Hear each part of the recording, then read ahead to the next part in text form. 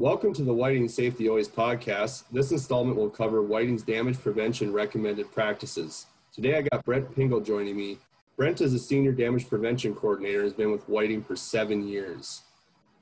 So Brent, tell me something about the changes we have going on with our excavation and trenching recommended practices. So we have a couple of changes that are important to us. I think number one is we have an opportunity to recognize some of the different practices that we have throughout the different offices and address those differences in practices and really coordinate everything so that everyone's doing the same thing within Whiting. So that's probably the number one thing that the new recommended practice does for us. It addresses things like hydrovac standards so that we have better definitions of the hydrovac and what's involved there, grading, installation. It also introduces our OMF data model that we're using in the damage prevention department. So it's a system of record that allows us to record all of our underground facilities into a data model, a map that we can all use when we're out in the field. And this is a critical component for us in the damage prevention department. So it introduces that into the workflow. And then I think probably the third thing that the new recommended practice does is it codifies a workflow of communication from planning all the way through marking a location to a finished, complete excavation. It allows us to understand, communicate better between all parties involved and really works that in so that everyone's on the same page when it comes to working around excavation. Very good. So say I'm out on location and I come across a crew digging a trench for a flow line. You know, as a field employee, what are some things I should be looking at to make sure the crew is doing the job safely? Basically what I'm asking is, what do I look for when I pull on location, you know, as a professional?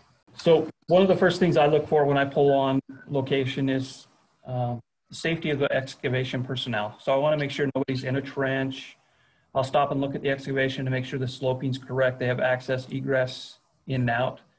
Want to check if it's an excavation that's already happened. I want to check for the barricades, make sure everything's barricaded properly.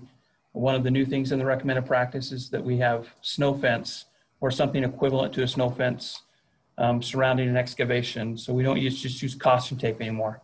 So I'm looking for some of those things, but safety of excavation personnel is number one.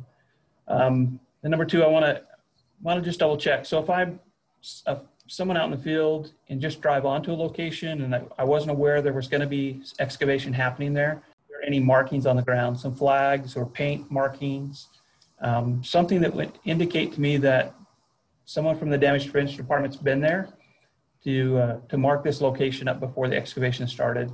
That's important. And then the third thing, probably want to just stop and have a visit with that contractor briefly. Just ask them if they've met with the damage prevention personnel so that, you know, they're aware of what's underground already on that location. If there's a plan in place for the excavation. Make sure they have a one-call ticket. They've received their ISNet training. That's all stuff that we do on the damage prevention side. You know, when we get a one-call ticket notification, that process begins for us. We check all the training and everything else, but it's always good just to have a brief conversation with that contractor, make sure that they have communicated properly with damage prevention and they know what's going on. So it's just a good way to make sure that everybody's on the same page when you first pull onto location. Cool. So I heard you say in there, ISN, make sure they have their ISN. You know, what exactly is that if I'm not? So all of our contractors have to be registered in ISNet World, and some qualifications they need to meet is they have to take a one-call awareness training in ISNet World, and they have to pass that training with 100% score. This is a training it's pretty basic to how the one-call system works and some of the Whiting expectations when they're on location doing excavation. But every person on that crew that is doing any excavation or working on an excavation crew, they need to take that training and pass it and have that noted in ISNet World. Anybody within Whiting, I think, can go on to the mobile ISNet site and check contractors to make sure that they've received that training. So if I'm on location and I see a contractor digging, you know, what are Whiting standards as far as digging near marked flags or lines? So anytime an excavation contractor is going to be digging close to our lines, we want to meet with them within damage prevention. So if they're going to be within 300 feet of one of our lines, we need to meet with them and talk to them. If they're going to be within 20 feet of our lines, we need to go out and have a plan established with them before they begin digging. We want to mark our lines, obviously. We want to find out what their scope of work is before they begin. We want to make sure there's a good, solid plan in place before they start digging. They're going to be digging within 5 feet of our underground facilities, of our marks that we put on the ground. Then they need to daylight that existing facility before they do any digging at all. They need to put eyes on it and be able to see that facility before they begin digging.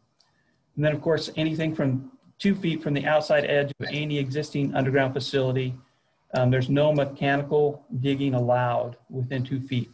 So that needs to be hydrovac only. So, you know, there's different zones to help protect our underground facilities. Each one kind of a different level of heightened awareness. And we just want to double check and make sure that we know exactly what's in the ground before anybody starts digging close to those lines.